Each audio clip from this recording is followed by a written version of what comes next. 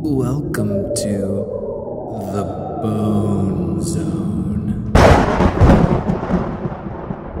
Tonight's poem is called The History of Halloween. The History of Halloween. Leaves spun in the air in brilliant golds and reds. She looked out the window and back at their towheads. 'Twas nigh 3 p.m. on All Hallows' Eve, a Friday no less. She couldn't wait to leave. But stuck she was in this stuffy old room. 10 minutes more, it'd feel like a tomb. She'd grown sick of these brats. Her second grade class. Miss Tizzle had had it. Enough with their sass. Enough with their sniveling, their coughing and scribbling. Enough with their cackles, dirty fingers, drool dribbling. She hated little kids, a cruel twist of fate, to end up a school teacher of children age 8. Miss Tizzle, Bonnie said. Miss Tizzle, can I pee? No, Bonnie Sue, the bell rings at 3. Miss Tizzle? Peter said. Beth Ellen kicked me. Cry a river, she said. Beth Ellen, strike 3. Miss Tizzle, Lucy asked. tell us about Halloween. Where did it come from? Is witch's skin green? Do pumpkins all come from a man named Jack? Why costumes? Why candies? What's wrong with cats black? Idiots, she thought. Bitches and dummies. I'll tell you everything, she said, from vampire to mummies. The class grew silent, eager to know. This'll shut 'em up for good, she thought. Here we go. Halloween started not all that long ago. A dark October night in a place you all know. Right here in Salem, a girl just like you didn't follow the rules like her teach told her to. She told the little girl, if you make one more peep, the devils will come and snatch you from sleep.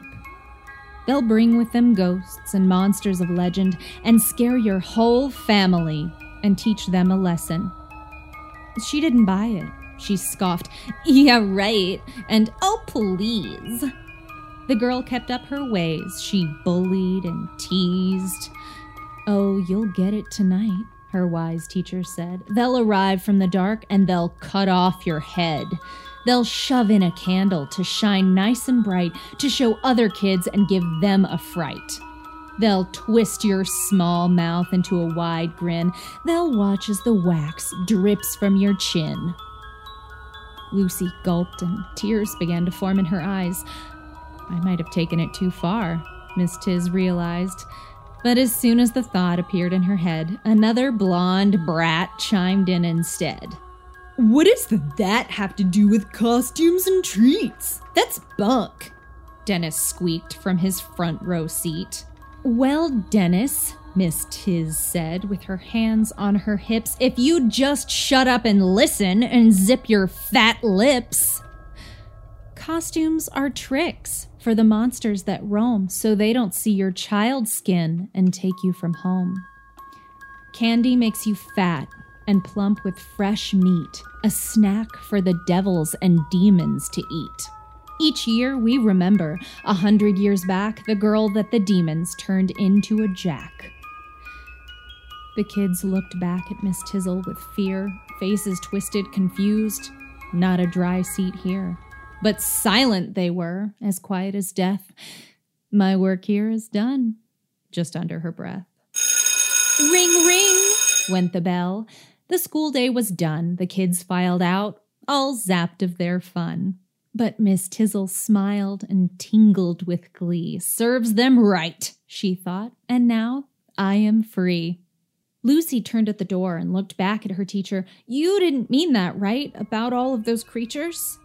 Oh, I meant it, Lucy. There's one of them now, she screamed and she pointed. Here it comes! Oh, wow! Lucy shrieked and she ran, spilling pencils and books. The kids in the hall gave her such puzzled looks. 'Twas a jack-o'-lantern she saw carried high by a man, his face hidden behind, too perfect to plan.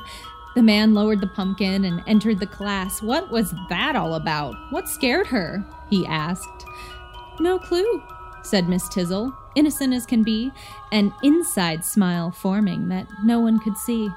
For your desk, he offered and placed the gourd down. He was sweet on Miss Tizzle, the talk of the town. I know how much you love Halloween. Thanks, Bill, she said. I'll leave you to clean.